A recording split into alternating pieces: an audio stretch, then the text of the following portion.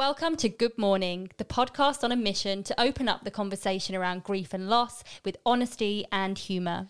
Hosted by Sally and Imogen, we interview interesting guests to hear how loss has shaped their lives. Join us as we laugh, cry, and drop the odd F-bomb.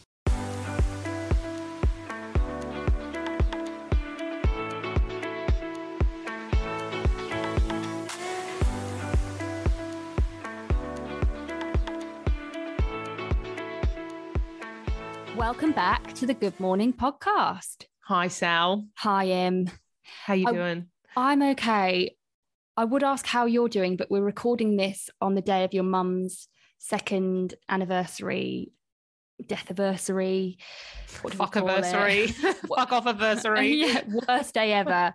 So Literally. How are you holding up? Because it's a fucking tough day, let's be honest.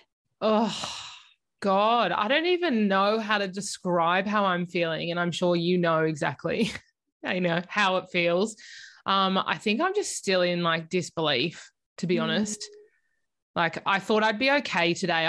I feel like the weekend when it happened, it feels like the day, the anniversary. And then I was like, oh, I'll be sweet on Tuesday. I'll just breeze through it. And then, last night I was like, oh, tomorrow's the 22nd. And just feeling it. And I got up this morning and like went for a walk in the rain. Like, who am I?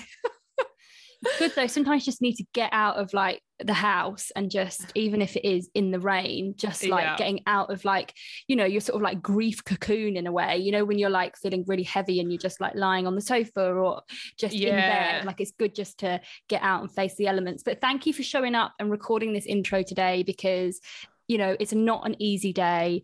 And I'm sending you virtual hugs through the screen. Thanks, mate. It's good to see your face on a day like today. And coming in red hot mess live from my grief anniversary. But how are you doing? Yeah, I'm all right. Oh my God, wait, by the way, thank you for the most fucking thoughtful present. Guys, if you've been listening to us for a while, Sal is just the queen of thoughtfulness. She got me tickets to, so my mum's favorite musician is Joni Mitchell. Like she'd just have her on repeat all the time to the point where it's like, Mum, okay, we've listened to that fucking song like 20 times now, turn it off. So Sal like found Joni Mitchell. How do I explain what it is? Like a tribute? Yeah, like a tribute act. Yeah, a tribute act. And it's like her favorite album, which was Blue. And it happens to be on in the theater that is like right near my house. So, oh my God, I'm going to be blubbering mess through that. Oh, yeah. Well, it was just meant to be. I was like, I'm just going to see if there are any like Joni Mitchell tribute acts happening in Sydney, I don't know, might be. And then there just happened to be one like down the road from you. I was like, it's meant to be. This is meant to be. And I thought it'd just be a nice way to go and honour your mum and like connect with her.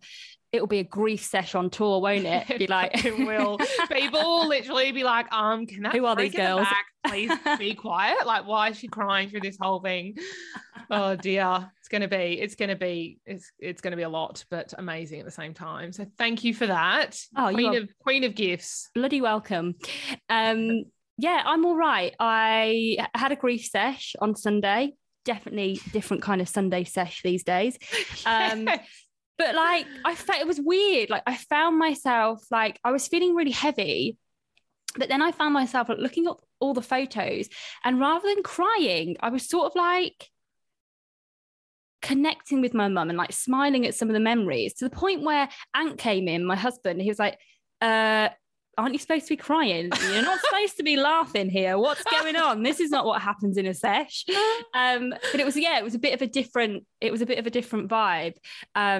But yeah, it felt weird because normally, obviously, when have a grief sesh, it's kind of like the tears are flowing. But I felt like it was more of like sort of connecting to the memories. So and remembering and like. Yeah, maybe not necessarily like feeling the pain when you're thinking about her. You're actually kind of enjoying those thoughts and that connection time. Like, is that? Yeah, sort of. Yeah, it's sort of like more. Yeah, connecting with her and sort of thinking about the memories, but I didn't feel overcome with like sadness this time. It might change. Maybe I'm just having a bit of a different griefy turn. But yeah, it was funny. Ant was like, what are you doing? This is not supposed to happen. Why are you laughing? This is not what happens in a sesh. Oh my God. I love it. I love it. I know when you're having a grief sesh because you like start sending me photos, like old school photos of you with crazy hair and stuff. So good. I'm like, Sal, you're getting a bit distracted here. Get back onto it, mate. Get back onto your mum. Like, less about your bloody old hairdos, mate. Yeah. Oh gosh. How funny was it yesterday though when we were having our Monday morning meeting? You were filling me in on everything, and I'm like, is this a normal like work meeting? There's shit that we talk about. Like, oh my God, we were going deep, weren't we, into like the meaning of life and death and like, you know, like talking like Monday morning, you know, deep convos about death and all sorts of things. But there's no one that I would rather do it with, mate. Absolutely. So let's talk about our guests this week, because I know a lot of people have been really excited for this convo, and it was absolutely amazing, wasn't it? Yes, we actually could not wait to bring this episode to you all. It is a really special conversation for a whole number of reasons. Today on the podcast, we are talking to two incredibly special women who we know some of you are already familiar with. Darling Shine co-host Elodie Pullen and writer Lottie Bowser, who both connected with each other through social media after the mutual loss of their soulmates. And they went on to co-write a grief ebook called Now What? And this episode is up there with one of our absolute all-time favorites, isn't it, Sal? It absolutely is. And to be honest, we could have talked for hours, which is why you guys will notice that this is a bit of a bumper episode, because we just could not cut it back. It was so good. And what I loved about this convo is they're just both so open with their stories, and it felt like we got really real about all elements of grief, and it was just so deep, wasn't it, Im? And such like an open and honest conversation. Yeah, and I love how you said we could have talked for hours, because I feel like we basically did. Like, it was like 2 hours, wasn't it, or something? It's a long episode. Yeah. They're just amazing women, and I think no matter where you're at in your grief, no matter what your situation is, I think you'll be able to find comfort and hope from listening to this conversation, because they are just so bloody inspiring. And for those of you that aren't familiar with Elle and Lottie, to be honest, their stories are on another level. So just a quick recap. I don't think there's any way to kind of really do their stories justice in a few minutes, but I'll give it a go. So Elle's partner was the world champion snowboarder, Alex Chompy Pullen, who died in July 2020 suddenly when he was spearfishing and had a shallow water blackout. And Lottie's partner was the UK music agent, Ben Coweiser, who died after contracting COVID-19 in Mexico, where he was undergoing alternative therapy after being diagnosed with an extremely rare form of cancer. And their stories, like you said, they're just on another level, aren't they? And like their bravery and resilience is just so admirable. And on top of this, we also discussed something called postmortem sperm retrieval, which is something we had never even heard of until we heard Elle's story. So after Chompy died, Elle was told about a procedure where you have a small window of time to extract sperm from their body, which she did. And after 2 rounds of IVF, Elle actually gave birth to a miracle baby, mini Alex Pullen, in October 2021. And she even makes an appearance in this episode. You can hear a little squawk. It's so special. It's, to be honest, it's nothing short of a miracle, really. It's absolutely incredible. And I think you guys will be blown away by both of their stories, to be honest. So really hope you guys enjoy. They are incredible, incredible women. Before we jump in, guys, don't forget to subscribe wherever you get your podcast so you don't miss any of the other incredible guests that we've got coming up. And if you're enjoying Good Morning, we would absolutely love it if you could leave us a rating or a review on Apple Podcasts, as it helps the pod get seen by other people who might also enjoy it. All right. Enough of us. Enough of us. Enjoy this episode. It's so special, and let's get on with the show. Lottie and Elle, before we get into the questions, we both just want to say how lovely it is to have you joined us today.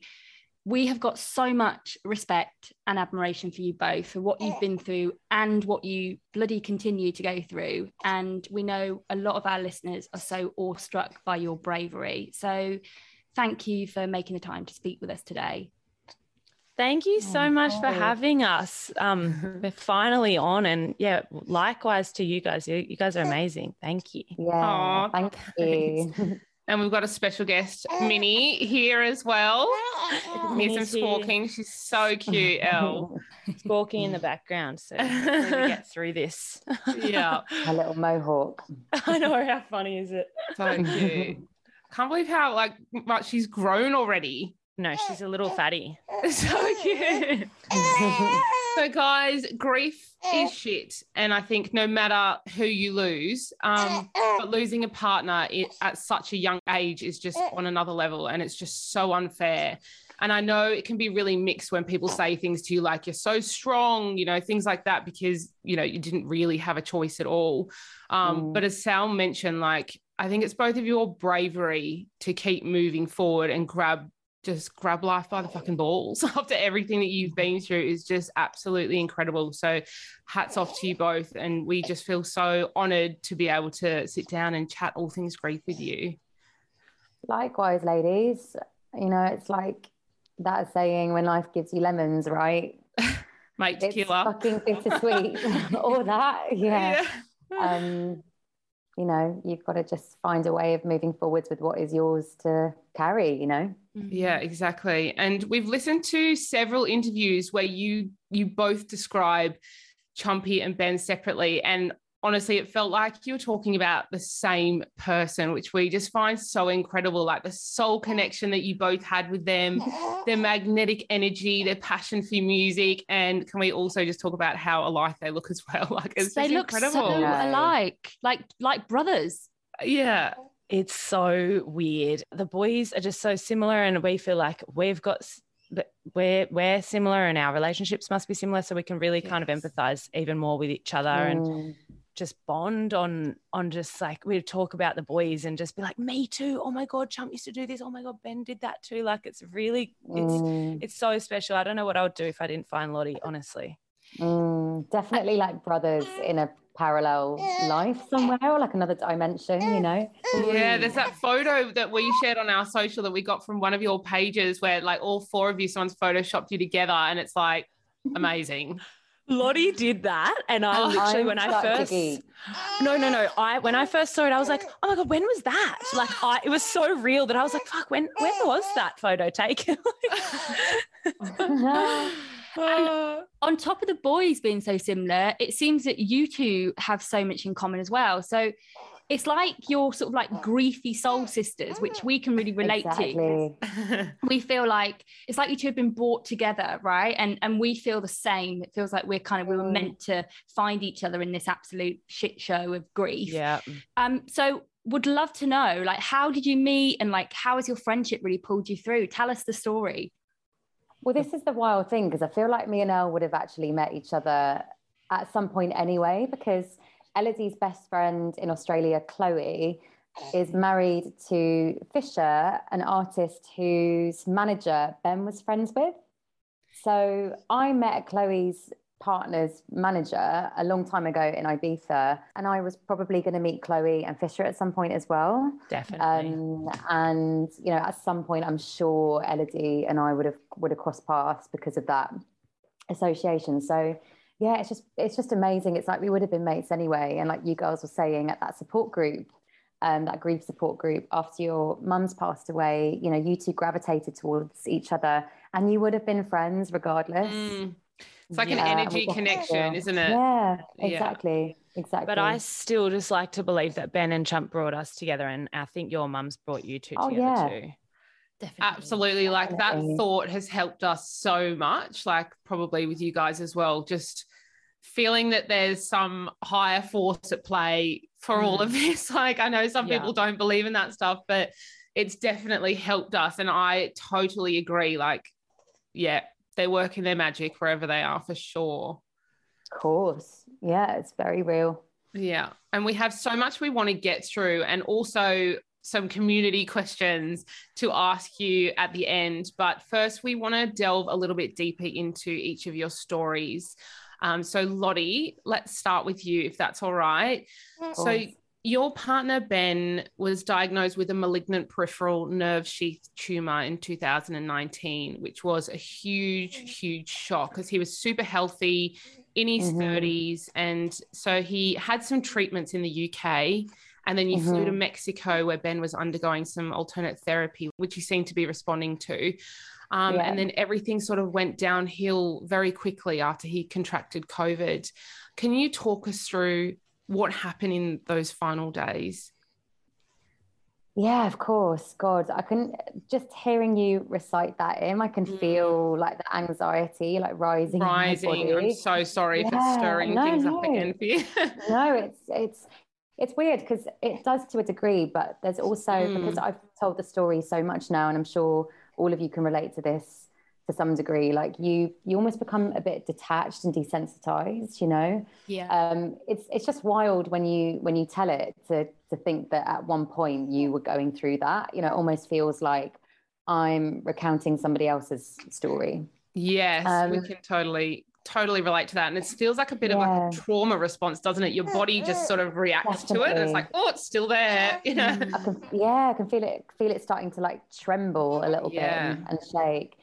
So we didn't actually find out that Ben had COVID until he was ventilated.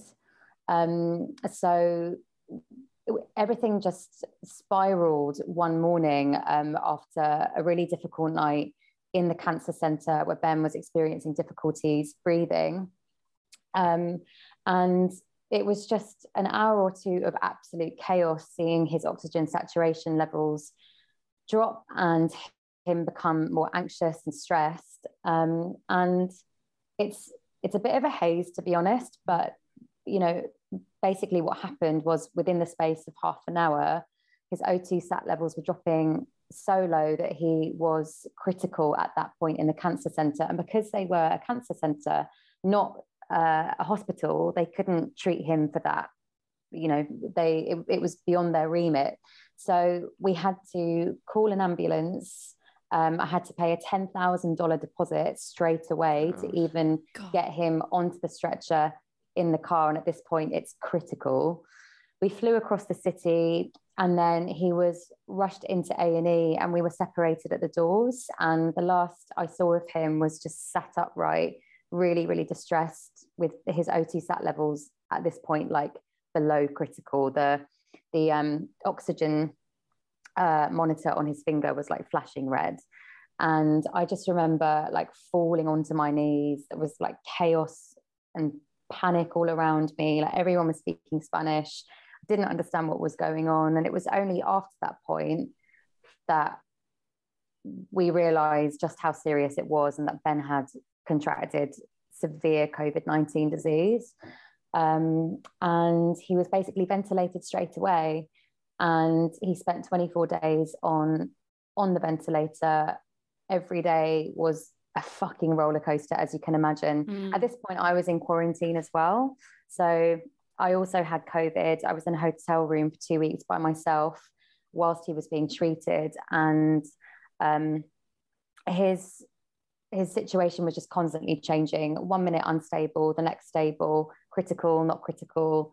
And this carried on for 24 days until he passed away from sepsis and multiple organ failure.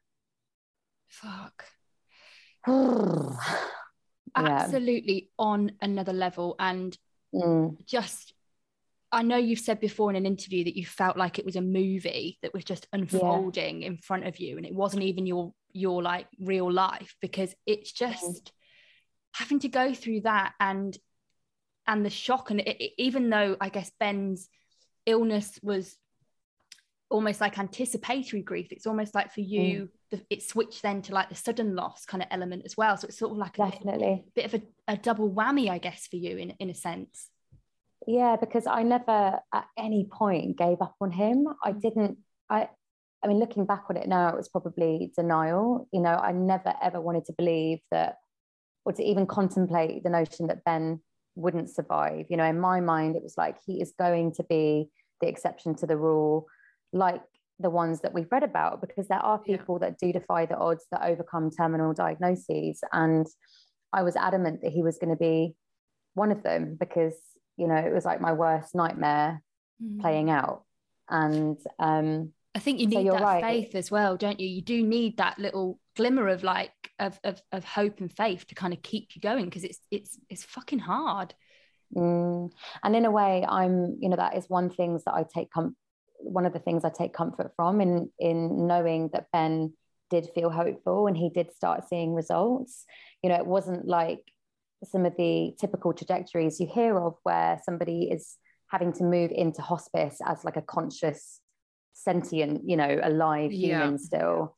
It was very, very sudden. I'm not sure at the point where his condition was deteriorating and he was conscious that he was really aware of what was going on. You know, so I've really tried to take some comfort from that, because the whole thing was just like so traumatic, you know, to have him to sort of witness his distress and see what was happening. Yeah. And so you have also described those final moments as him being ripped away from you, and no one should ever have to go through that. And I think that's something that all four of us can really relate to, experiencing sudden death. Like, it is that feeling of like just absolutely no control over the situation, and just it's just a mind fuck, really. And then you're just left trying to process what's happened and pick up the pieces. And you also said how you were kind of scouring emails and conversations after his death to try and piece together what happened. And I think that's quite a common experience, you know, when a loss is so sudden and traumatic like that. Exactly. Well, we had to take so many decisions throughout Ben's journey with his illness that were ultimately a gamble between like him surviving and him not. You know, do we do the surgery? Is it going to make it worse, or will it be successful?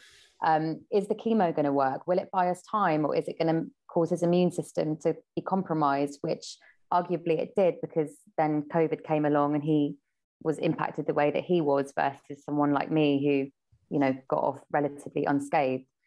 So I think for me, it was just, it was a way of me trying to sort of process and come to terms with his death, because it just seems so fucking inconceivable. Like, how has this happened after everything that we threw at it and everything that we tried, from THC oil to fasting to heat exposure, cold exposure, therapy, past life regression, like repurposed medicines, chemo, you name it, we did it all. Yeah. And he was so healthy as well, like super healthy, wasn't he? Like meditated, did cleanses, like just the last person that you would think would ever experience something like this. And I think that's another important thing to highlight, is like cancer doesn't discriminate. It doesn't discriminate, guys. I hate to break it to you. I know that we like to think we have more control than we do over these things, but it is a complete lottery. And Elle and I were talking about this just the other day, like in relation to her dad. You know, you don't get to decide like how long you really have, you know, when given a prognosis like that. It's complete luck of the draw. Your DNA will do its thing, and you know, you've got to just fucking hope for the best. But for nothing to have worked for Ben, why? You know, there's no reason why it shouldn't have, but it didn't. Fuck. So it's just not fucking fair, is it? And no. And on top of that, Lottie, you've had to deal with multiple losses over the last few years, as your dad also sadly passed away shortly after Ben. And we're really sorry, because that it's just too much, isn't it? It's a lot. It's a lot, babe. Like how did you process that on top of everything else that you were going through? I don't think I really have, to be honest. I feel like my grief for Ben took up so much space and continues to take up so much space that there's also like there's almost no room really for me to even begin processing my dad's death, you know. And it came about 10 minutes fucking, I mean, it felt like fucking 10 minutes. That would be hard, I was like, give me a fucking break. Oh, Jesus. Jesus. In my mind, it felt like, I love how we can just laugh about this shit. We have to, right? Exactly. What else have we got? What else have we got if we can't laugh? So he died 10 months after Ben, and I literally felt as though I was just coming up for air, and then I was like dragged back under again. Like, are you fucking having a laugh, universe? Like, give me a break. Actually, give me a break. And I know, Elle will speak about her experience as well, but you think you've had your quota of shit, but the universe doesn't work like that, unfortunately. Literally, bad things can still happen. Yeah, I remember thinking like the worst thing in the world has happened, like the worst thing that could ever possibly happen. So like it has to be rainbows and butterflies now, like nothing else bad will happen, because it just could not be fucking worse than this. And yeah, like it feels like 5 seconds later something else fucked happens. It's so hard. And yeah, we're just so sorry for both of you to have to go through that. Like, it's called, for anyone listening who doesn't know, it's called cumulative grief, which is where you have to experience like another loss after your loss. And it can be really difficult to process those losses individually. Yeah. So it's like just this big swirl of like loss. And it's like, who am I grieving today? I don't even know. Like, it's just a lot. God. Elle, I feel like you've just had Lottie, I know Lottie and I are the exact same. I feel like we don't even, like, we can barely process that Chump and Ben are not here, and then all of a sudden our dads are gone, and yeah, you got no room for it, like no room to process that in your brain. No room, and I just feel so numb. And I just, you'd ask me if you were to ask me how I am, I'm kind of like, I don't even know right now. I don't know what I think or feel. Like I'm not feeling much. And again, I'm in that scary point where I'm like, is it going to take ages to feel again? Because that's what happened with Champ, and just like, it's kind of like nice because you're numb, but it's also this awful feeling because people look at you like you're a serial killer because they're like, why are you fine? And I'm like, I can't feel anything. I cannot feel a thing. It's fucking bizarre. No, I can relate to that. And you've said before, Elle, that it's almost like an autopilot that you go on, because it's like your way of like shielding yourself from like that shock, and like you just got to get through it. And I think sometimes it's our way of protecting ourselves, isn't it? And like you said, like Lottie, like it's like you kind of can't let yourself process both of them, because if you did, it'd just be too big. It's too big, like Totally. Yeah, so I think it's your body and your brain's way of like protecting you in a sense from all of it. Like just feeling quite detached from it. So it's like not actually happening in your life. It's like watching somebody else's life unfold. Yeah, it's actually really cool. I feel like I've learned, I mean, it's crazy, but I've learned so much about like our bodies and our brains and everything, just having all this shit go on, and like how our brains just protect ourselves. It's crazy. And you've said something before, Elle, I think it was on one of your Instagram lives where you and Lottie were talking about your experiences, because you have had quite different grief experiences, even though your losses have been similar. But you have said that you like grieve on the go, whereas I think Lottie kind of, you had time to sit with your emotions and things. And I think that's very similar to Sal and I. Like Sal grieves on the go, and I sort of sit with how I feel, which I thought was quite interesting. Yeah, which is probably healthier.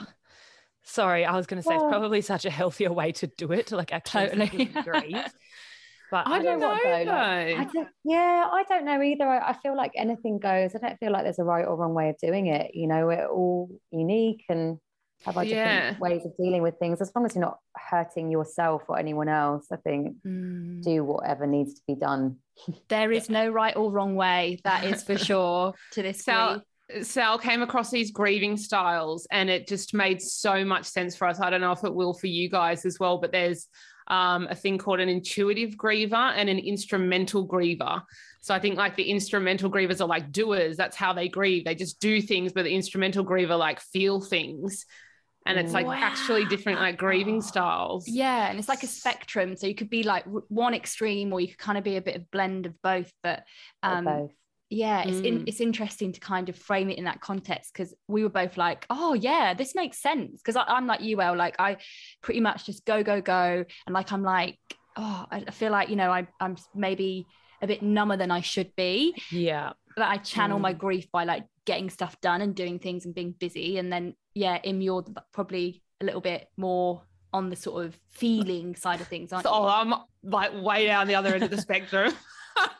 Like I just could, like when it happened, like when my mum died, suddenly she died by suicide. So I was like just completely out of the blue and such a huge shock. Like I just remember like wailing on the floor in a fetal position. Like I couldn't move. And like Sal had to organize her mum's funeral. I couldn't even pick a song. My sister kept like telling me, you got to just help me just with one thing, just pick a song or something. I'm like, I can't, not happening. Yeah, because it's so wrong that it's happened. And I completely agree with that. I remember being like, I'm not planning a fucking funeral right now. It's not going to happen. I'm not helping. This not is going. So wrong. Yeah, no, cannot accept it.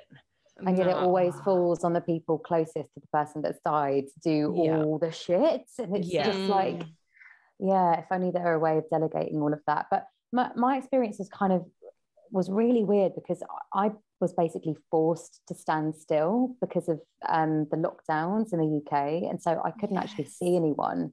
So the first 4 months of my grief was spent in lockdown with my mum and stepdad, who are fucking incredible and I love them to bits. But you can imagine like not having, it was difficult in that sense. But so I was kind of forced to feel a lot of it, but I really found a lot of comfort and purpose in like journaling. I did a writing course and was trying to find ways of like celebrating Ben's legacy. And I think Elle and I very soon after that, I got in touch with you maybe a few weeks after Ben passed, and then we were already talking about doing lives and putting together a workbook and just trying to like channel some of the pain. I don't know if that's a good thing, like deflecting a little bit. It's like, no, you were not deflecting one. No, you were not deflecting at all. You were sitting in your bedroom, like, you were writing so much. You were watching heaps of, I swear you were watching like documentaries on healing and things. I don't know. I feel like I remember being like, oh, something's wrong. Like,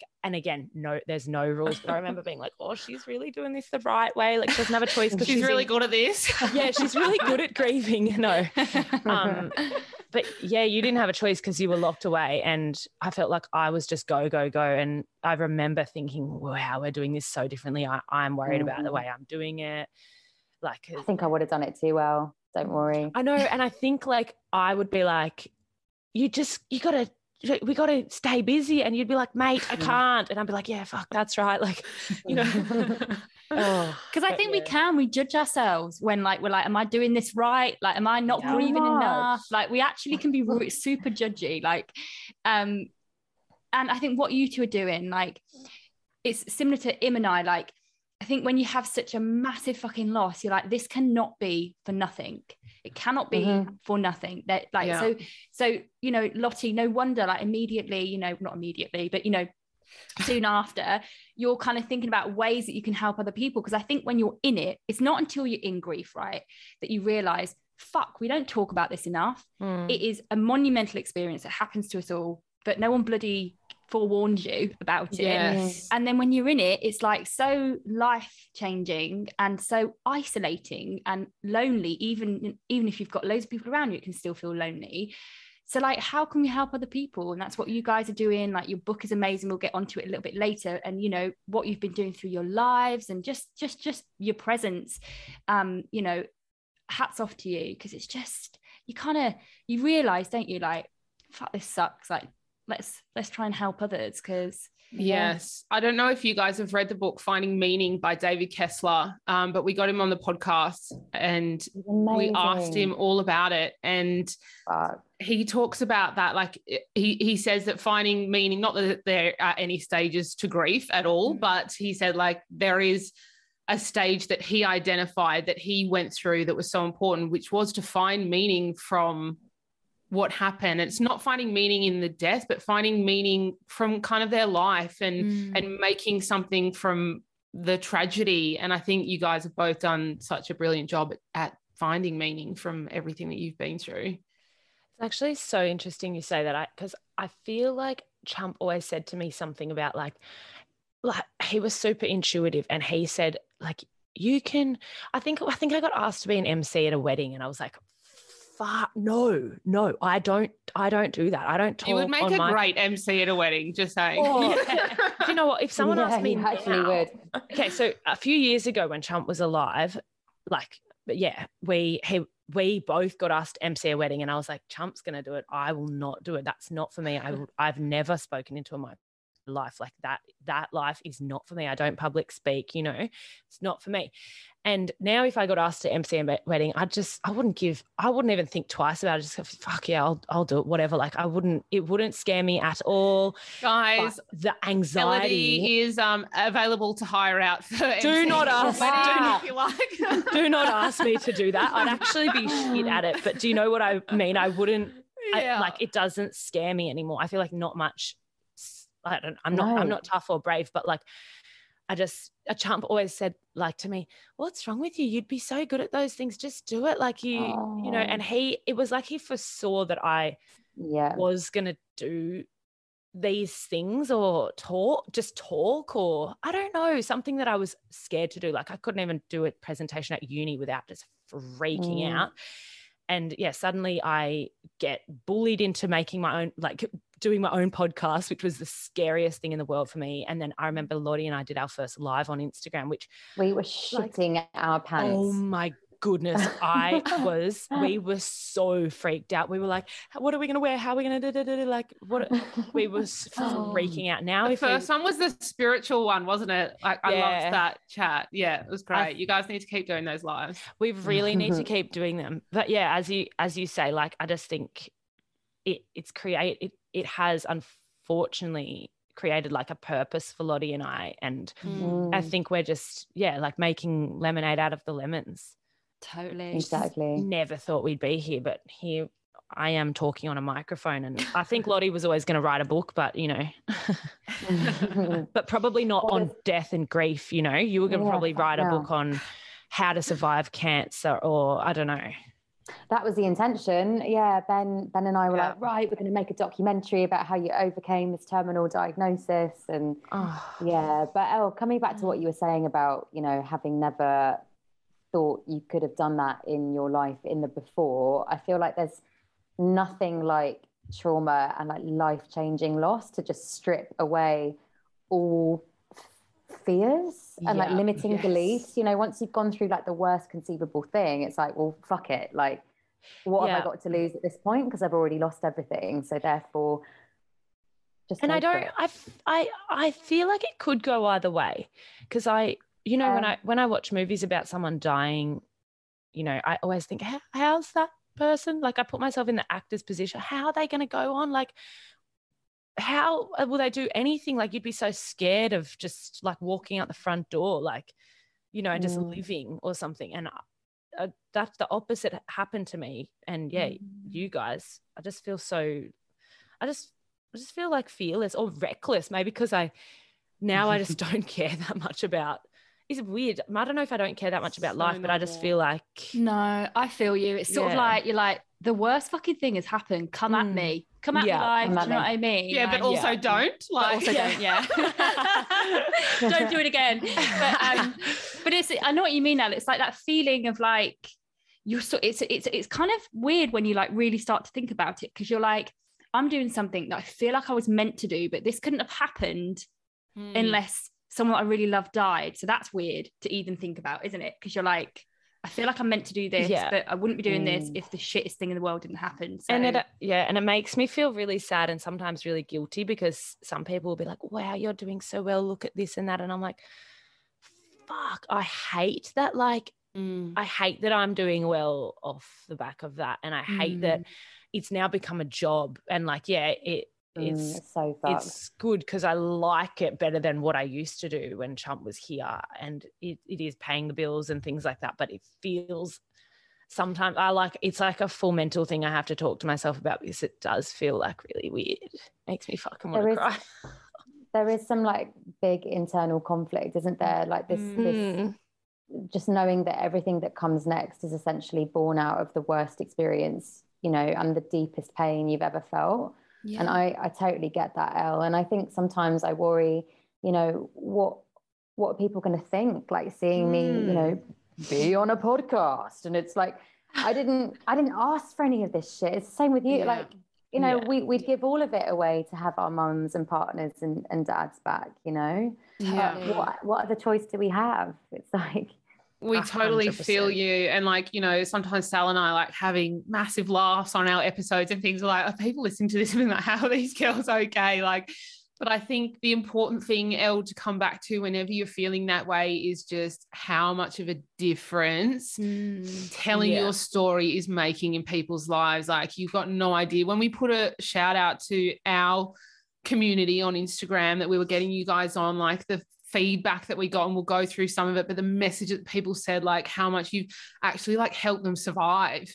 Yeah. So, you know, you're not just, you know, telling the story to pay the bills, like you're actually helping people. And I think you just really need to keep coming back to that. And that's what, you know, that's what Chumpy would 100% want for you through this. Like, you've been through so much.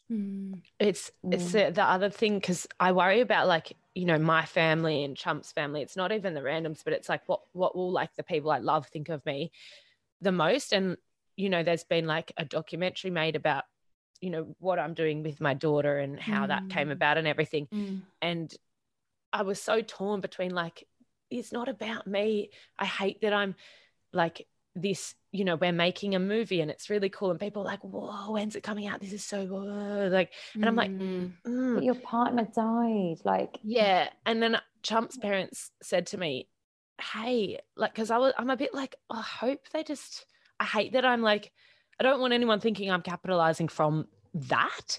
But and his dad said this to me, and it just made me it was the best thing ever. And he was like, you are keeping Chumpy alive by your talking about him. We're not on a podcast talking about him or going, you know, on TV talking about him, keeping him alive. Like, and we're just, and you girls are doing the same. We're celebrating our people all the time by talking about them. And and I just thought, that is my purpose here. Like, I just always want to honor Chump and talk about him. And my grief is a massive part of that and what I'm doing with our daughter and life now too. But like, it's literally keeping him alive and keeping the conversation about what happened to him and that he was a person, because once you die, you can just be gone.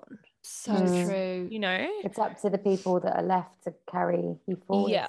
And we're doing that, like us four. And I look at you girls and I'm like, you guys are just amazing. Like, and so are you. Honestly, guys, like when we said that you guys were coming on the podcast, we had so many people reach out to us. We couldn't, like, we were like, how are we going to fit all these questions in? Like, there was so many, but so many people reached out and said, like, I just want the girls to know how much they've helped me feel less alone. And I think sometimes, like, because it's not that usual to be, you know, to go through what you've both been through at such a young age. And I think it's super isolating for a lot of people. And I think when you're kind of, like we talked about earlier, Elle, grieving on the go as such, you probably don't really have the time to even stop and process what you're doing and how much it's helping other people. But I don't know if you two realize how much of an impact you're making and how much you're helping other people. So definitely keep doing what you're doing. And even though it's fucking hard, like, you're really making a massive difference. And Elle, I wanted to kind of jump back to your story, if that's okay. Oh yeah. And kind of, it was just a normal day for you, wasn't it? Like, I think I remember in reading in your book, you said you were like cutting a rug or something like that. Just, you know, something so mundane. Like, literally, it was just a normal day. We just woke up like we do every other day. The sun was shining. It was a beautiful day. Chump was like, do I go for a surf or do I go for a dive today? And like, I was just like, it's fucking beautiful out there. Just whatever you do, just get out there. I'm going to go for a walk with Rummy. Like, let's regroup later. We both had work to do, but let's regroup and maybe go to a cafe and like work from a cafe and just, you know, chat and whatever. And it was literally a normal week. We had friends coming up. We were just getting the house ready and getting, you know, just fully normal stuff. He left the house that morning to go spearfishing. He decided to go spearfishing in the end. I walked Rummy, our dog, and basically came back and started cleaning. I literally was cutting the tassels off the rug, which is just random. And I remember it so clearly. My neighbor had come over saying that she'd seen Chump go spearfishing that morning, and she just heard on the community Facebook page that there had been a guy pulled from that exact spot unconscious. So she came over and she told me I literally was like, hey, thanks for telling me, but it's not going to be Chump. Like it just didn't for 1 second. I was just like, nah, thank you, but see ya. Have a good day. Went back to cutting the tassels on the rug, and then everything just hit me, and I was just like, holy shit. I was just like, we got to get down there. We got to get down there. Thank God my mum happened to be over, and we drove down there, and yeah, like I saw him that morning. He was the happiest, healthiest. He's the fittest person in the world, like just like Ben, you know? And yeah, and then he just never came home that day. He had a shallow water blackout under the water and basically just went to sleep. He had basically, it's like a lack of oxygen to his brain because he probably held his breath for a bit too long down there, and he had a weight belt on. So he's passed out under the water and just sunk to with the weight belt, just sunk and just hanging out down there for probably, I don't know, half an hour or 45 minutes. And someone found him at probably someone else spearfishing. And it's so weird because Chump wrote like one of his songs, Sea Whiskers, which is on Spotify, the first lyrics of it, which he wrote, literally say, find me at the bottom of the ocean, find me at the bottom of the sea. And that's when he was got chills. Oh my God. He was 15 or 16 when he wrote that song, and him and his sister made all these songs, but Chump wrote most of them. His sister would tell me, and I'm just like, who writes lyrics like that for them to then happen like 20 years later? It's just wow. Looking back, I feel like he was so beyond this world, and I think Benny was the same, Lottie. And it's weird that I just have this weird feeling that like he had to be taken to do something else, and I don't know, I have this feeling that if it wasn't that, it was going to be something else, and maybe in that second he had to make a choice, like, do I go now because this is peaceful and beautiful and under the water like I wanted to, or like I wrote about that in that song? I don't know, it's weird stuff. Yeah, it's crazy just to be here 1 minute and then gone the next, and it's such a shock. But from what I've now realized with my dad just dying too, and like Lottie will tell me it's completely different, but it is such a shock even if you know they're going to die. Like still, like I think you're just never going to ever be prepared, but it's just you can't ever prepare. Like, people think with anticipatory grief, oh, you had time to kind of come to terms with it. It's like, no, it's like nothing about somebody dying is normal. Like it's a lot to get your head around. And it's so much, and our hearts go out to you. No one should ever have to experience that. And at such a young age, and Chumpy sounds like such a legend. And you also have become an advocate for something that's called postmortem sperm retrieval, which we had never heard about before until you shared your story. And for listeners who may not know, there has been an incredible gift that has come from this tragedy, and she goes by the name of Mini Alex Pullen. And is she having a little sleep right now, Elle? Yeah, just popped her down. She's sleeping. It's so good. I feel so emotional at the moment. I think it's because of lack of sleep and just everything. And as soon as I start talking, I just freaking cry at the moment. But there's a lot going on for you, so I'm not surprised that just let it out. Yeah, it's good to let it out. No, the sperm retrieval was something that I'd never heard of ever before. Never obviously thought I'd ever hear of it, but thank goodness one of my friends had. And weirdly, like, because who's heard of that? You know, my friend hasn't. You know, but she'd heard of it somehow, and in just the hours after Chump passed away, my friends were already talking about it between each other, about like, should we float the idea with Elle and her mum and her brother about like getting Chump's sperm and Chump's family, and like, you know, because everyone knew we were trying for a baby. Like all of our friends were really close, just talk about, you know, that stuff. And yeah, it like that same day, so I think it was the night, so probably 10 hours after Chump's accident, I my brother said to me, hey, everyone's talking about trying to get Chump's sperm. Like, what do you think? And I didn't even ask one single question. I just, like, I didn't even know what that meant at all, you know, like trying to get his sperm. But all of a sudden I was like, oh my God, our baby that we are trying for, like, you know, maybe I'm pregnant now. Hopefully I am, but yes, get it. Like we need that kid. I need that kid. But I probably hadn't processed that Chump was gone. But it was just like, let's get his sperm and do it, whether he's alive or not. Like, I don't know. It wasn't something I was, exactly. Just so weird. But I was like, go get it, do it, whatever. Like we need a baby. It obviously wasn't processed in my head that Chump was not here. So yeah, anyway, I about 6, we were lucky enough to retrieve his sperm, got onto an amazing doctor. My mum and my best friend Chloe worked super hard at you know, all the legalities, and Chump's parents flew up and they were in town to sign things to say like, absolutely, go for it. And yeah, about 6 months later, I started the IVF process, and I had one failed round of IVF. And then the next round I was pregnant with this little one. So yeah, my little girl, mini Alex Pullen, is now 4 months old. And yeah, it's just a whirlwind, and she looks like him. I love that. Just amazing. She looks so much like him. Sorry, yeah, her little beady eyes, like she just has his exact eyes. I cannot believe it. I dreamt of that. I was like to myself, I'm gonna see him in her eyes, and she literally has his exact eyes.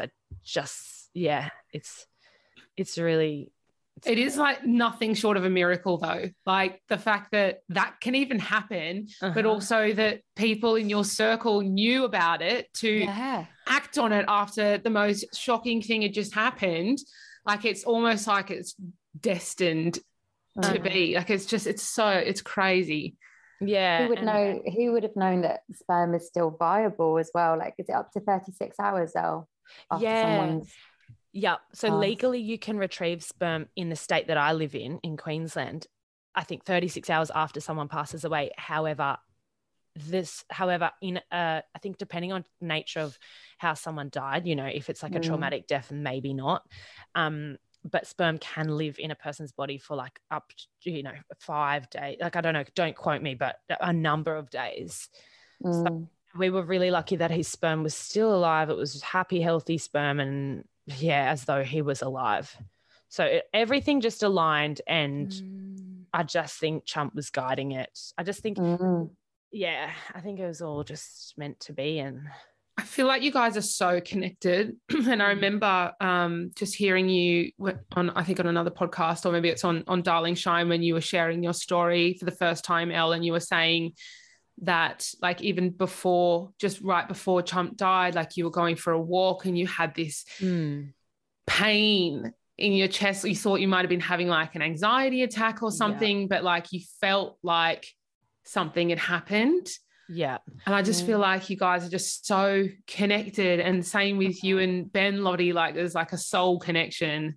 Yeah. You know, it was really weird. I was over the 24 days that Ben was in ICU, I was doing all of these like visualizations. Imagine him, you know, coming out of ICU and getting better and continuing with his cancer treatment. And as the days drew nearer to him passing, when I tried to visualize him, it was as though he was starting to glitch and become like more of like a holographic image, as opposed to like you know, Ben with his outline like in 3D.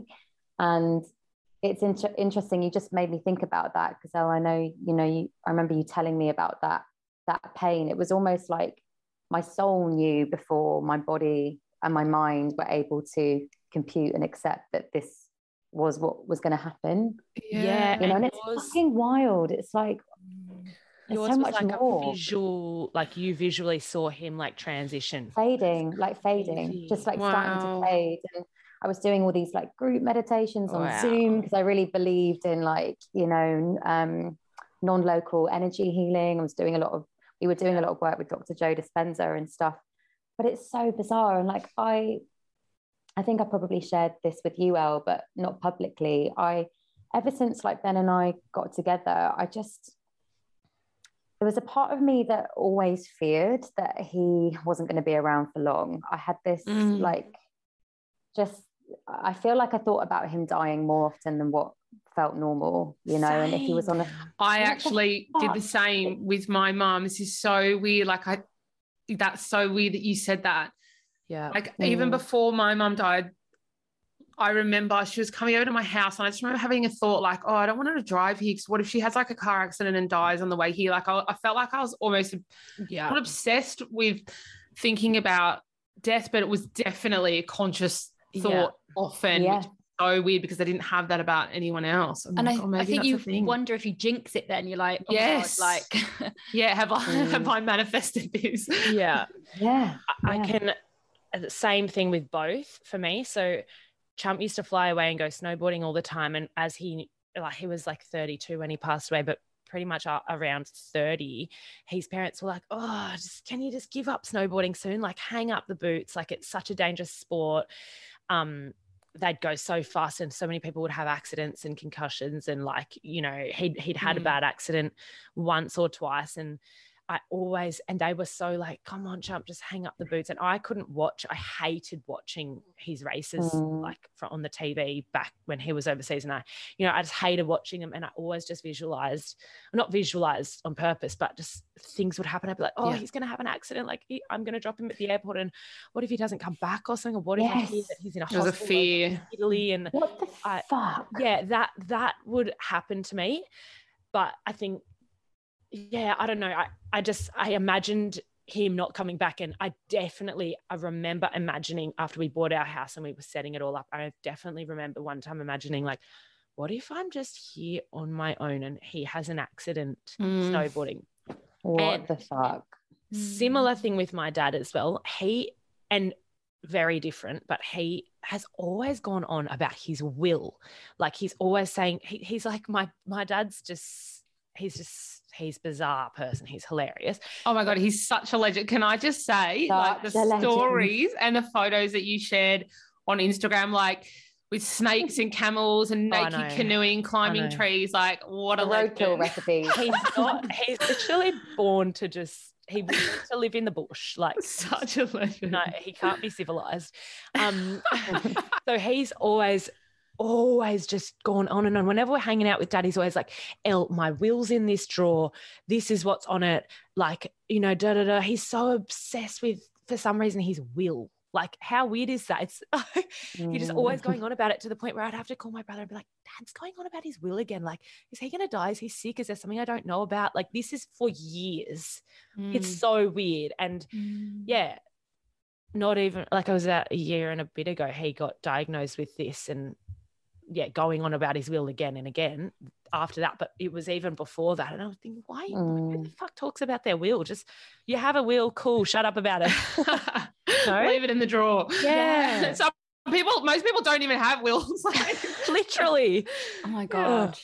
And like talking about that sort of intuition or that, you know, that sort of weird knowing, let's talk about spirituality and signs, because I know it's been a really big part of like your sort of journey and something that has really kind of helped you guys. What's your take on it? And can you share some of the strongest signs that you've had from the boys? For me, it was not something I ever delved into before or had to, like, I never had a reason to delve into it. And I also didn't really believe in it. My friends would go to clairvoyants and psychics and I'd be like, oh, what they don't know what they're talking about. They're con artists / why do you want to know what's going to happen? It just creeped me out, stuff like that. And I think my mum spoke to me about when I was, I don't know, like she's gone on about like dark spirits and like there's these evil things, and like it was just not something I ever wanted to know about, that stuff. I was just like, yeah, cool, mum, thanks for that. Yeah, like nah. And weirdly, as soon as Chump passed, I had everyone just going, there's an orb there, look at that rainbow, look at that whale, things are everywhere. And at the start I was like, oh my God, there's a bird, there's that tree just moved, or like, you know, every little thing. I was like, that's Chump. I was just grasping onto everything. So completely stopped doing that. But when proper like big signs would happen to me, it wasn't even a, oh my God, do you think that could be chump? It was just like this soul knowing, like in my gut, my blood would go warm. I'd get goosebumps. Like I just know black and blue that like was chump. Energy, isn't it? It's like an energy to it. For sure. And yeah, I've had some wild signs for sure. I think one that maybe pops out to me right now is when we had a van, Chump and I had a van. We would go up and down the coast visiting our family and just sleep in the van on various beaches and stuff. And one day my van was completely turned off. I had parked it. I was driving from Sydney up to Queensland back home, and I'd stopped at my friend's in Newcastle, parked the van outside her house, gone in, had dinner, gone to bed. We'd had a sleep, like slept, and then woke up at like 7, was hanging out with her newborn baby, and I was like nursing it and it was asleep. And I hear one of Chump's songs come on, but like faintly. And I was like, Ash, I'm calling out to my friend. I'm like, oh, thanks for putting 4 Babies on. Like, you're so cute for playing Chump's music. And she was like, yeah, I can hear it too. Where is that playing from? And we were thinking maybe her partner put it on or something. Yeah, we were just frothing. Like, we were just like, oh, let's just listening to the music. Anyway, then about half an hour later, I went to pack my bags and put it in my van because I was about to start making tracks. And I went out to my van and it is blaring with music, like so loud inside the van. And I've got my keys in my hand. My van is an old Volkswagen Thingo.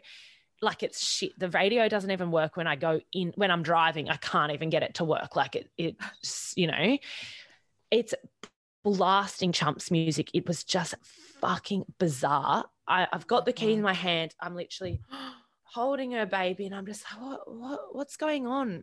She just went like white and we were just, it was God. So weird. Opened the car. My dog's running through the car. It couldn't be louder. It was just playing Chump's CD in my car when it was turned off. And yeah, then I turned the car on and it just turned off. What? It was just so, that isn't a bloody sign.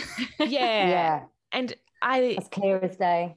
And I heard that spirits come really well through electricity, like lights and things. And I don't know if it's radio things as well, but like that was just so Chump. And I just loved that I had my friend right there, because I don't often talk about, like, usually something will happen and I'm like, whoa, in my head, but I'm not going to say it out loud because I hate being that person that's like, oh, this happened, da, da, da. And they're like, yeah, sure. But I love that my friend was there and she was in so much shock as well. And she's a bit like me, where like we wouldn't have had a reason to believe things like this before. And bit of a skeptic. Her jaw was on the floor and I just knew it was Chump, and it made me just so warm and fuzzy. And I couldn't wait to get in the car and go for my drive home. And I was just singing and screaming the entire way home to his music, because I was just like, I just knew he was with me on that road trip. It was just the most wild sign ever. It's like a knowing. It's just a sort of a sense of like, you're like, nah. What about you, Lottie? Yeah. So it's a little bit different for me in that, like, I feel looking back over the last 10 years, it's almost like that time was preparing me for Ben's death and, you know, the grief that would follow, because I feel like this word has just been so bastardized, like spiritual, you know, it's like, it kind of makes me, my toes curl, but I feel like I was kind of on a bit of a spiritual path. I did a yoga teacher training after I graduated and began teaching yoga and getting into meditation and plant medicines and things. And actually one particular plant medicine journey really stands out. It was a few years ago on ayahuasca. And I felt like in my first ceremony, I was transported to what felt like the other side, like the afterlife. And and it was like every single human to have ever existed since the beginning of time was like living in this one space in the ether. And this person came through, Dr. Wayne Dyer, who was like this amazing spiritual teacher that died a few years ago. And he had a specific message for me. And the message was, Lottie, death is not the end. This is where you come when you die. There is no beginning, there is no end. It's just like points on a continuum. I remember coming out of that ceremony and like rushing to Ben and being like, fuck, I've just had the most incredible insight. I'm not fearful of death anymore. And it was something that stuck with me for the years after. And then, you know, fast forward 4 years, I'm like grieving my fiance. And I don't know, it was like all of that stuff, you know, all of those teachings and all of those insights I had was almost preparing me in some way. So I'd say that I was really open to it all. But since Ben's passing, it's just been absolutely like, without a shadow of a doubt, verified to me. It's not even, it's like what you were saying, Sal, it's no longer a belief, you know, it's a knowing. I have, absolutely. It's in your bones, isn't it? And sure. Music is a really strong connection for you and Ben as well, isn't it? Totally. Like even in the days, like immediately after he passed away, I would be in some tiny little cafe in the arse end of Tijuana in Mexico, and this really obscure track would come on from one of our favorite artists that is like not well known whatsoever.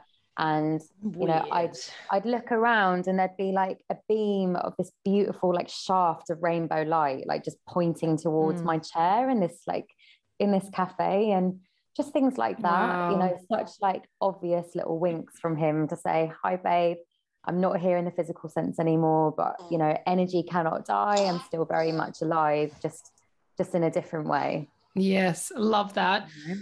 Yeah, it's so amazing. And it brings so much comfort as well. Like Sal and I love asking for signs and getting signs. And we even interviewed Leslie Kane, who wrote Surviving Death, which was the book behind the documentary on Netflix. And just, it's amazing. Like how much scientific evidence is actually backing that is just incredible, which I don't think a lot of people even realize. Yeah. Well, no, and I love that one of the mediums that featured on that documentary series, Laura Lynn Jackson, you know, she's been through quintuple blind, like controlled studies through the Wimbridge Institute and all of these other amazing organizations. The thing is, it's like, just because it's not deemed, you know, real by the wider scientific community, the reason for that, I think, is because of lack of funding and research and evidence, because everything's very data driven in science, you know. Absolutely. But it is emerging now, and there are people like Laura Lynn Jackson who are incredibly legit, and I just don't feel like it can be disputed anymore, you know. Same. And I feel like such an idiot before for not wanting to know about that world, or not being open to it, but I feel so grateful now that it's something I'm so interested in and so intrigued by, and I believe in 100%. And it's changed me so much as a person. And I feel like I just read other people's energies so much now, whereas before, I don't know, I wasn't so in tune, and I wasn't like, you know, you pick up on their energy, and you get a feeling about people, and I'm so much more in tune and present with that now, whereas before Chump used to say things like, like I didn't get a good feeling about that or something, and I'd be like, is that just a figure of speech, or are we feeling into something? Like, you know, he was really in tune, and I was like, I was just it's you're like, I don't know what you're talking about. Now I get it. Yeah, I think in a sense, like grief can really crack you open. Yeah, 100%. Yeah. When that's all you have, it's like, you know, you want to find a way to kind of hold on to it, find a bridge of some sort, a connection to the person that you've lost, you know. Absolutely, it's so important to do. So if anyone's listening and hasn't ever asked for a sign, like we do have an episode all about helping you to ask for them and how to do it and what to ask for and things, so you can find that one. But I'm conscious of time. We've still got some things we want to get through, but so we threw it out to our community when we knew you guys were coming on the podcast, and we wanted to know if they had any questions for you, and we weren't quite prepared for the response that we got. So because we are conscious of time, we've handpicked a few. And before we get stuck in, we just wanted to share a beautiful message just to show you both how much of an impact sharing your stories has made. So Madeline wrote in and she said, I just want them to know that they have played a huge part in saving me. I've followed both of their stories since my husband, Ricky, passed. I guess I just want them to know they have made me feel a little less alone on this journey, and I'm grateful for them sharing theirs. Oh, Madeline, we love you. Holy shit. Sending you so much love. Yeah. Bless her. Thank you. Wow. Isn't that so crazy? Grace has got a question here for you. She says, I'm a young widow too, and I'd love to know, how do you cope with the secondary losses? I'm approaching 30 and I find the engagement posts and weddings from friends to be so bloody tough because we never got to experience our happy ever after. Ooh, I mean, it just fucking sucks, doesn't it? It's like the grief keeps tumbling because there are so many things that are impacted. Yeah, and you're actually grieving their life as well. Like I feel half the time I'm way more sad for him and that he can't do all the shit that he was going to do. You know, I just... That double whammy, that's called. Yeah. I think I'm only just getting to grips with this notion now, but my sister a few months ago said something to me that really struck a chord, and she was like, Lottie, all of the things that you wanted for your life with Ben are actually still possible for you because you are still here. You know, you are alive, and okay, so you have aspirations to move out of London, to find a beautiful home to live in, to start a family perhaps one day. Like, those are still all possibilities for your life. And while it's not, you know, plan A, it's not the first choice, I took comfort from that in knowing, like, okay, it's not how I envisaged it to be, but you know, maybe I will find love again, and maybe I will experience happiness again. And it's taken me, you know, over a year to get to that point where I feel a bit more hopeful. Look at you go, Lottie. You've already moved out of London. Yes. Yeah. Fuck, I needed to. You're a legend. And Lisbon as well, which is like following Sal's footsteps. It's supposed to be super cool though, isn't it? I've never been to Lisbon, but I've heard really good things. Well, you've got a place to come stay. So yeah, by all means, come over. And just on that note, Lottie, Jacko has written in and she wants to know, like, how do you feel about relationships after experiencing such a loss? Because I know this can be a very mixed kind of topic for widows when they, you know, they have lost their partner. Like, yeah, what are your feelings? When Ben first died, I was like, well, that's me done. Like, I will never ever find anyone attractive again. You know, that's it. Like, curtains closed for me. I'm just going to be widowed and solo forevermore. You know, but do you know what? I've met some really fucking great people, and you know, done quite a lot of things, ripped plasters off, gone traveling, you know, had some really fun experiences. And it's made me realize that, you know, there's a big wide world out of there full of incredible people. And one of my widow friends, Elle knows her too, Alice, she said to me, you know what, I actually find it quite comforting, and it gives me hope to know that there were amazing men in the world, like Ben, like Chumpy, like her partner Dave, like George's fiance Lockie. You know, there's got to be someone out there. And Nora McInerney, who's another widow, she's a brilliant writer and has a podcast among other things, also a book. She said, you know, to have known love once before, I know what it is now, and I believe that I can find it again. Yeah, and it's like, fuck yeah, you know, why not? That's wise words.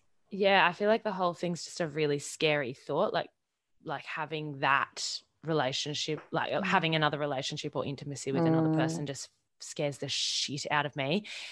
And yeah, it just makes me feel funny, but I feel like I also am super realistic as a person. And like Lottie and I are so young, I'm sure we're going to have another relationship in our life.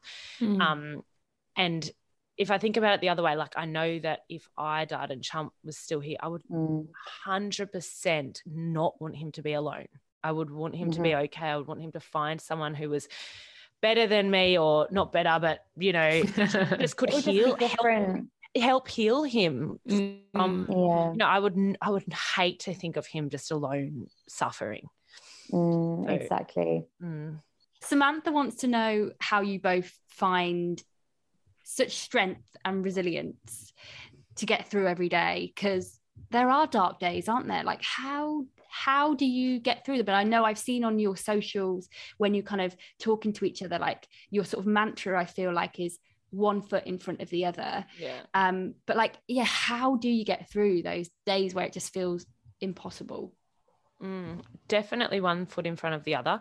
But what I want to say is, so many people think we're so brave and strong, and like, I don't know, I don't feel brave and strong at all. I don't feel like an inspiration. People say that too, and I'm like, no, I think what I look online is not what I feel. I don't know if it's all an illusion, but it literally is one foot in front of the other, and I don't know what I'm doing. But it's the same as being a mum. Like, I feel like every mum to me looks like a superhero, but now that I'm a mum, I realize no one knows what the fuck we're doing. We're just winging it. We're just literally winging it, and it's 1 minute in front of the other with Minnie. And same, 1 foot in front of the other with grief. I don't want anyone to think I've got a handle on it at all, because I came on here today not thinking twice about it, and I bloody crying here and there, thinking that I would be absolutely fine today. You just don't know what's going to hit you in any given moment. And yeah, I just think let whatever comes come, and let the emotions flow. And I talk about it. I think Lottie writes lots. I talk. I don't know how to do it another way. I just encourage people to talk, if anything, because I think bottling things up is the worst thing you can do. So true. Let it out. Let it flow. Yeah, let it out. Otherwise it's gonna reveal itself in other, perhaps more damaging ways at some point, Yeah. So true. In order to be moved through. Yeah. Someone said to me, dis-ease will come out later in life as a disease. Yes, so wise. Talk, like, don't bottle it, talk about it. Otherwise you don't realize that you're not balanced. There's a dis-ease in your body. Yes, that true. That reminds me of a quote from like one of my favorite humans, Dr. Edith Eger, and she says like suppression leads to depression. So it's the stuff that you keep inside of you that makes you ill, not the stuff that you release. I love that. Yeah. Totally. As we start to land the plane, before we wrap up, for anyone who is listening who's a young widow and trying to learn how the fuck to live without their person, is there anything any key piece of advice that you could give, like anything like that might help them just survive, especially in the early days? I think it basically comes back to what Elle was saying earlier. We've often gone by that idea of just taking things one step at a time, 1 foot in front of the other. And I remember in the early days when my grief felt so all-consuming, every waking moment I felt this like deep, visceral pain, and I just couldn't think of anything else. I was completely incapacitated by the loss and the grief. I would just say to myself, okay, breathe in, breathe out, inhale, exhale. What's next? Make a cup of tea. Okay, sit down. Put something on the TV or call a friend. Like, what can I do to just get through these next moments? And celebrating those little wins, so if you managed to, if all you did today was manage to get in a fucking shower and wash your hair and put some fresh clothes on, that is a victory in the midst of life-changing loss, and I would take stock of that at the end of each day and give myself a fucking pat on the back. Like, I've survived yet another day, having started the day not thinking that I could.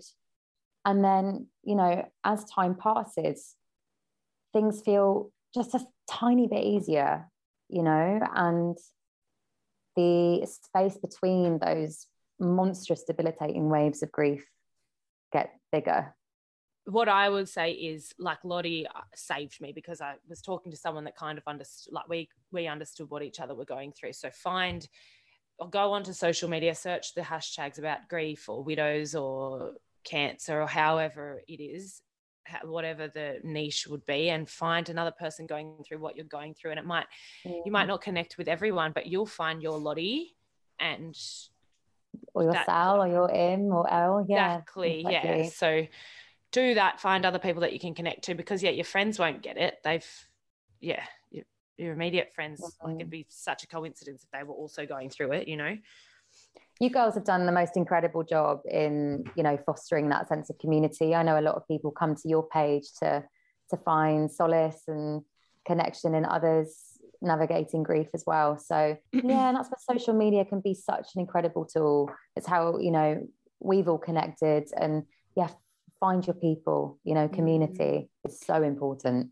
And there is a really strong sort of young widow community on Instagram, isn't there? I know there's like Mira Simone, Olivia, Jordan, you know, I know your friend Georgie, you know, there's a lot of really awesome people. Hot Young Widows Club, like Nora McInerney calls it. Yeah, Nora's fucking amazing. Yeah. You know, and she's a grief legend, isn't she? Grief kingpin. She's a fucking legend, that woman. I absolutely love her. You've got to try and get her on your podcast. But you know, people like Amanda Kloots, like seeing those public figures navigating loss, like in the public eye. You know, it's the same as you guys with your platforms, and Elle with yours, although you didn't ask for it. It's like those were the stories that really gave me hope, like seeing these people move through this stuff and continue to live and actually thrive, you know, to some degree, albeit obviously amidst something so terrible. It gave me the will to keep going.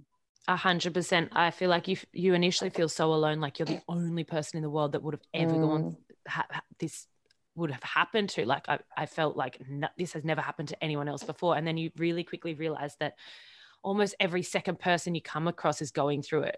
But not really. It's like when you buy like a yellow car and all you see is yellow cars, or, you know, like seriously though, I'm like, people are just dying more now. And I'm like, no, it's because I'm just more aware of it. Or people are not afraid to tell me. So every second person is coming up to me, oh, so-and-so just died, my partner died, like everyone's just dying. I'm hearing of all these tragedies, and it's just that thing. I just realized so many people are going through shit. It's not just me, and we just got to be a community about it and lift each other up and hold each other together and just use each other. Definitely. And that's what each other.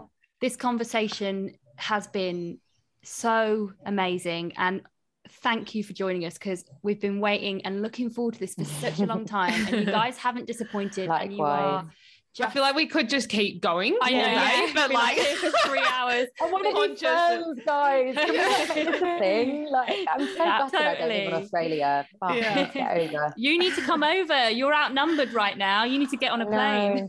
Lottie has to come over, and then when she does, let's all go on a little, like, we'll go up the coast or somewhere, and we'll all hang out together and we'll have a little mini holiday. Before we wrap, guys, can you just quickly tell us about your incredible workbook, Now What, and where listeners can find it as well?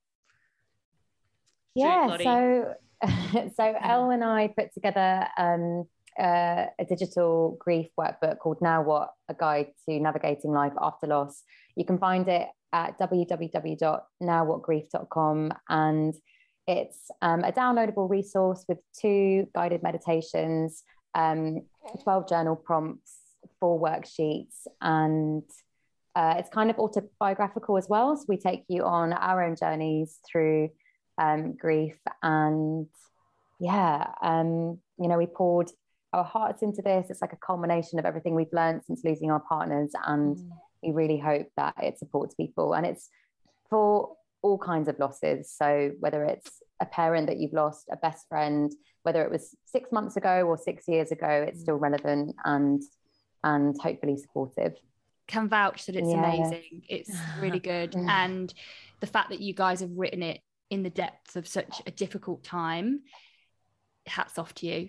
It's a really great resource. It's brilliant. So guys, if you haven't already checked it out, we'll link it in the show notes. Bloody brilliant, guys. Well done.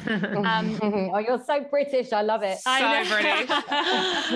I feel like Im is so Aussie and I'm so British. Probably like you two as well. Like, yeah. How good. We're a bloody good foursome, us. I know. I want to get you guys back on for 2.0. I know. I feel like we could just keep talking for ages. You guys are awesome. We'll have to orchestrate a wine or something. Yeah. No, don't. No. When you're here, we'll do it before. No, do it before. Do it before as well. Yeah, for sure. This is the beautiful thing. It's like, you know, I feel like I've got two new friends now, you know, that I never would have met if it weren't for what had happened. You know, it's kind of like there's some beautiful things that are born out of terrible experiences, you know. Little gifts that we've got to hold on to, and it's good to identify those. Never saying that there's like silver linings in any of this shit, but there are definitely positive things that you can take away from it. And look at Minnie, perfect example. Yes. Definitely. Oh, you guys, it's been so incredible. Oh, we just want to keep going, but conscious of the time. So thank you so much for taking the time to chat with us. Thank you. Pleasure. You guys are amazing, and thank you for meeting us in such a raw and honest place as well. You know, you're just awesome. It's been such a treat.